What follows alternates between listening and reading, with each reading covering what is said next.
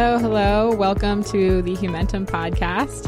I'm your host, Caitlin Holland. I'm the content and storytelling lead at Humentum, and I'm so happy to be joined today by my friend and an inspiration to many, Lual Mayen. Lual is a former South Sudanese refugee who is now an entrepreneur and is building video and board games for peace and conflict resolution. We actually recently had Lual join us at the Humentum annual conference where he did a session. People loved it. We're hungry for more. And so we wanted to invite him on the podcast to do a little more in-depth interview about his story and how he got where he is today. So thank you so much for being here today, Lual. You're welcome. All right, well, let's get started. If you wouldn't mind just starting by telling our listeners a little bit about your background and where did it all begin? Yeah, thank you so much for inviting me, and I'm really so happy today to join you. This has been one of the things that I really want to do, and also the Humentum annual conference was really amazing. I managed to connect with a lot of people, really, and also talking the conference, sharing, getting to meet with a lot of people and the mass that believe in video game as a tool of change, which was really very good for me. So a little bit about myself. My name is Lual Mayen, and, I'm from South Sudan, and South Sudan is the youngest country in the world. We got our independence in 2011 from Sudan, because of the long war, and we managed to become an independent country because of what was going on. So a little bit more about myself is that, the war in South Sudan began a long time ago in 1983, and it affected a lot of people, but still my family were, they live in South Sudan, in Jonglei State. And then in 1991, there was a civil war that broke out between, it was fueled by the Sudanese government. That it became a tribal war that a lot of people were killed. Then my parents had to flee in 1993 to find a place where they can be able to have peace, or a lot of people were killed. So they had to walk from South Sudan to Uganda. So it was not easy. There was no water on the way. There was no food. There was no it was really a hard time for them and they didn't know actually where they were going. So they were just, trying to find a way of escaping from the war. From there, my mom told me in 1993, I was born on the way between the border of Uganda and South Sudan. It was not easy because as they were, escaping from the war, my mom was still, in hardship because she was still, carrying me. So it was really hard for them. So on the way, I was born, and not easy to raise me up as a child, And then from there, we kind of settled in some refugee camp in Uganda, and then we went to Mungali. Mungali is actually a small settlement that most of the refugees from South Sudan, came to Uganda. And then from there, we moved from that refugee to another refugee camp in northern Uganda. Because that refugee camp, what happened was there was a rebel leader in Uganda, LRA. It's called Kony. He started killing a lot of refugees in northern Uganda. So we managed to move from the refugees to another refugee in where I kind of grew up in and went to school. So mostly my life in South Sudan was more of, my parents had to, flee the war and the way I was born and moved to Uganda. That's a little bit of my story from South Sudan to Uganda, yeah. But you really grew up in Uganda. Yeah, I grew up in Uganda, so it became a home to me in a refugee camp. The thing is, a lot of people think that being in a refugee camp is something it's a temporary thing. No, it's not temporary. My parents, came there in 1993, and until today, they're still there. So that means it's not temporary. And that was, realizing that, how me and Lord shaped my life, because I know that was going to be my only home to live in. So if it is my only home, then what is my hope? I had to utilize all the resources, whether it's enough or not enough. I had to utilize it. So what was kind of a day-to-day experience of you and other kind of children growing up in the refugee camp like?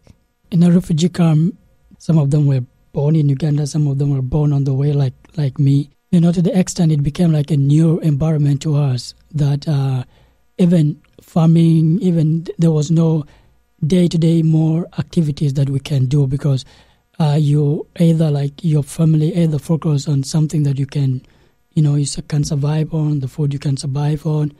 The UNHCR managed to provide some part of education. So most of the children will go to school, especially me, who could go to school and then come back home. But the problem with the school was there were no, well-educated teachers. Some of the teachers are like drop out, and some of them are, for example, if you're teaching a middle class, then maybe the top class teacher would be the one teaching them the middle. So like it's more of kind of the same, there were no qualified people to teach people. So at the end of the day, most of the children don't know the importance of education, ending up in doing, fighting every day, ending up for girls who was so bad for them, because that will actually result into earlier marriage, because there's nothing that can occupy your mind. So like it ended up in most of the children, being corrupted, being, their future where, was not like really good for them, because there was nothing that opened their mind to understand what the future holds for them. Wow. Yeah. And you said that there was nothing to really occupy their mind and kind of teach them about the future, give them kind of dreams for the future. But there was a lot of activities like football and... Football, yeah. I mean, like football was the only, soccer, like here. So football was the only thing that could actually unite the children, because in the morning you go to school, you play football, you come from school, football. Everything was just football. Like that actually helped us a lot, because there's an organization called The Right to Play. They were doing a lot of, helping us to shape our, skill in football, bringing other professional footballers to the refugee camp. So like that was the only thing that helped us a lot to really come together as children and helping our daily life more, pushing to the new day. When I grew up in the refugee camp, so my family was a little bit different, because they were so hard on me. I thought they were hard on me because going to school, they would tell me to go to school every day. And I go to school, come back. Sometimes I don't read to school because there's nothing, that is happening in school. But when they find out that I was not in school, they will come and they beat me up. So they were really hard on me, like, education is important. Though they're not educated, like they were like hard on me, like, no, you have to study. I remember one time that I was so tired of my mother. I went to school, then just get a paper and a book, write anything in the book, and come back and show to her that I was in school, but it's all nonsense in the book. Like it was really like part of the thing that I was like doing something real, but it wasn't really helping me. But she could like press on me to the extent that I realized that, wow, like this is important for my future. So then from there, I started developing, myself and having a passion and having a love for education. So that actually opened my mindset to see how the world is going and what is required of us, and what, reflecting back from the suffering that my mother, went through, and trying to make us better people, even if it was not a choice for them to be in the refugee camp. So I realized that, what they were telling me was really important for all of us, for me, for my future, and for my brothers, because they can look onto me. So I realized that education was good for them. So I started going to school. I started being, serious about the school.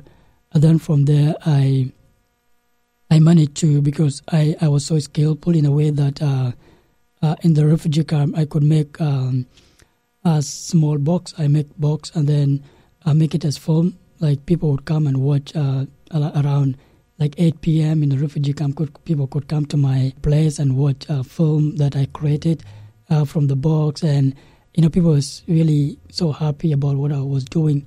So then from there, I developed like a passion in computer. So one day I told my mother to buy for me a computer, and she was laughing at me like, what are you going to do with the computer? But I said, I love it. I really want to do something with it. And she said, okay, fine. She spent almost 3 years looking for the money to buy for me a laptop. Then from there, she managed to get the money after the 3 years, and she bought for me a computer. She brought the computer to me and said, hey, here's your computer, so you can decide right now, what you can do with it.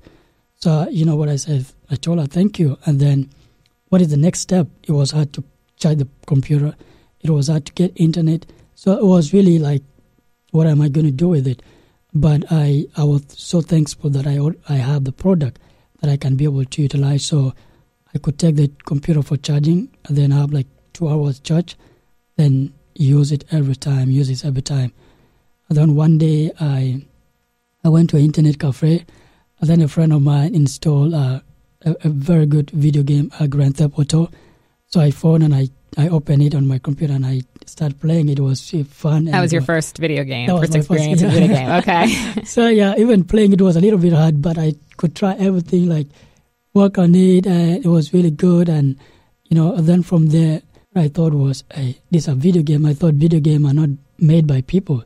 They're just falling from heaven or above. And so it was really hard for me to see I create video game one day. But I was really, I really loved the Grand Theft Auto because the graphics, the play, was a war game. So then I started trying to learn more about video game, getting tutorials to train myself. You had no computer programming education before that. That's not something you were learning in school. Yes, exactly.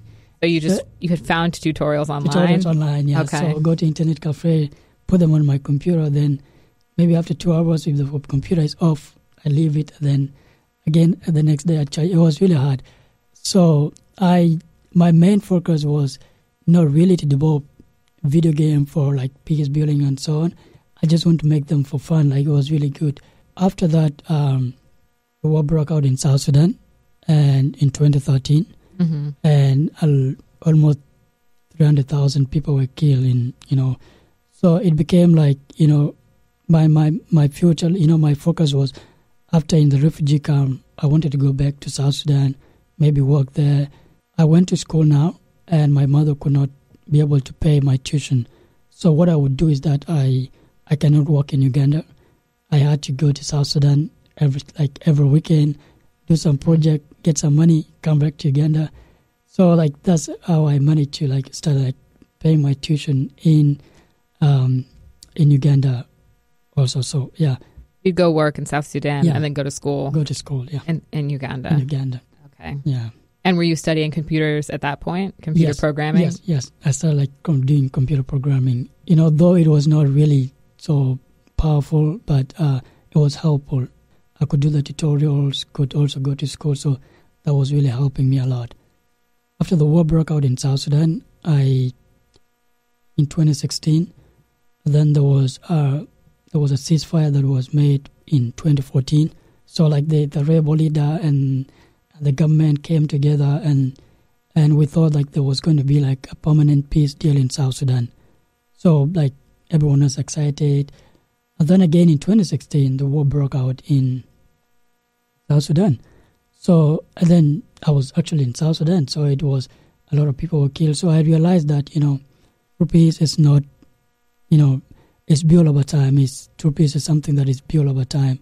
So, but if the war broke out every time people kill themselves, it is something that affected me, my family, but it's still affecting, everyone, every person, every children in South Sudan right now. So I thought it was something beyond just signing a ceasefire.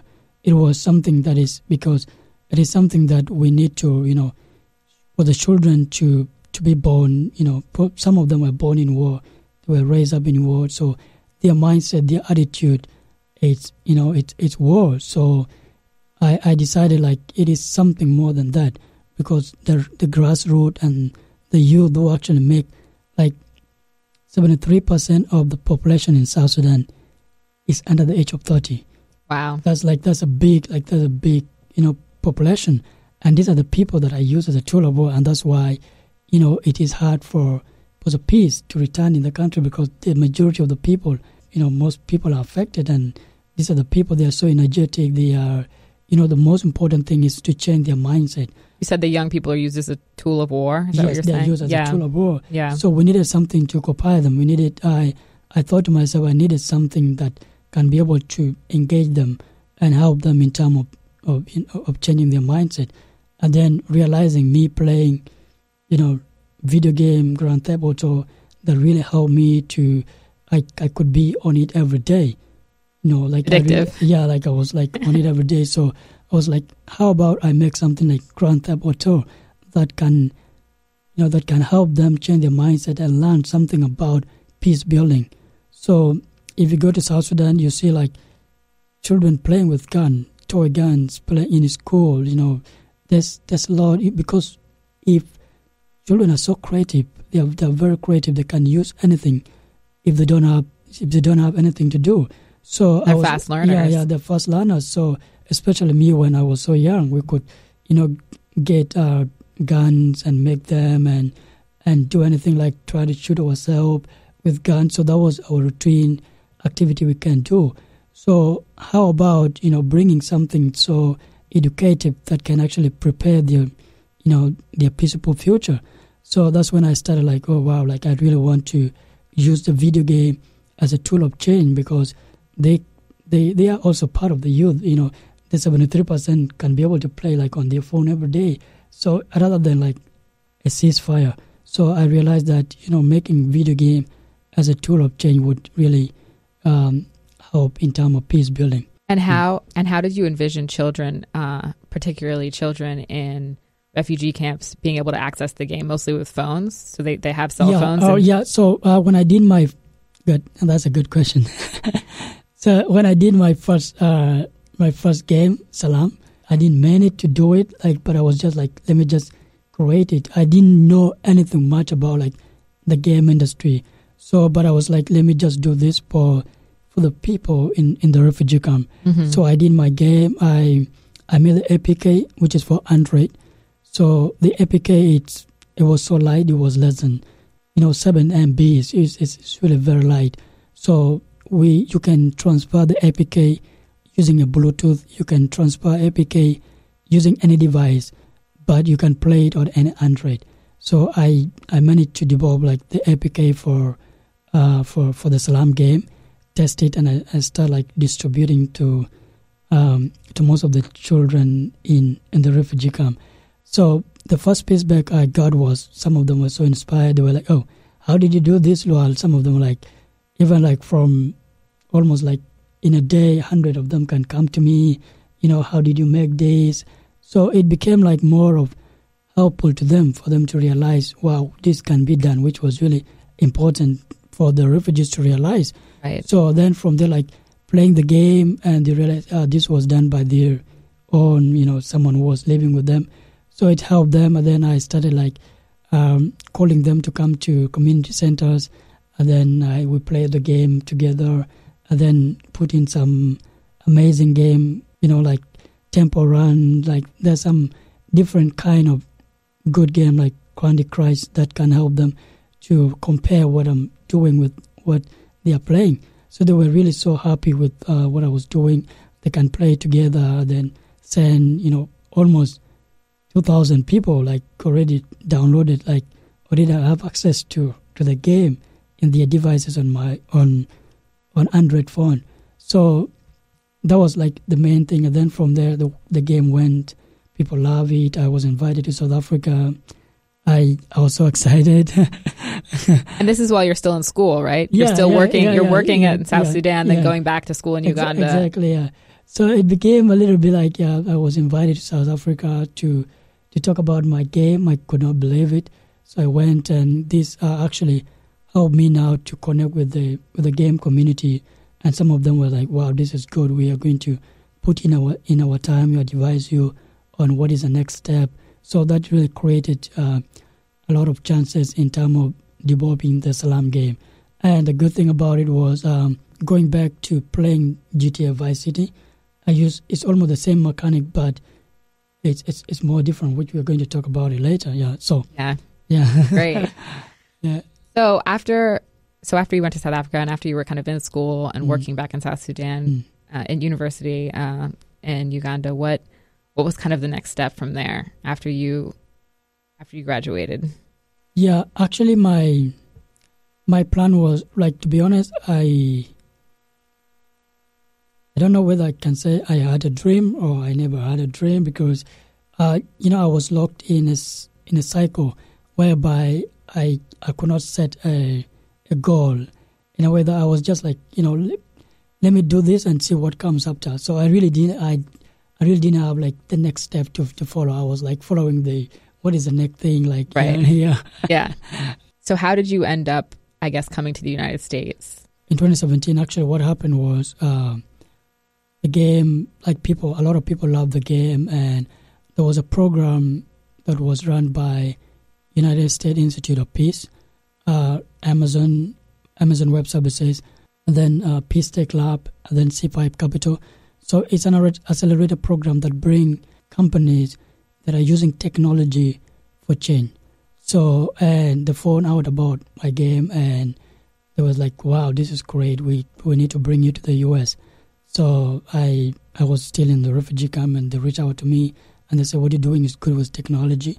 It's for change. So I first came here, and with Amazon Web Services and C5 Accelerator plus the Peace Tech Lab. So I came here for 3 months, helping me to scale my business and also meet other venture companies that really helped me out. Then from there, when I was here, I was with the World Bank approached me to help them in terms of programming. So that's how I ended up in the U.S.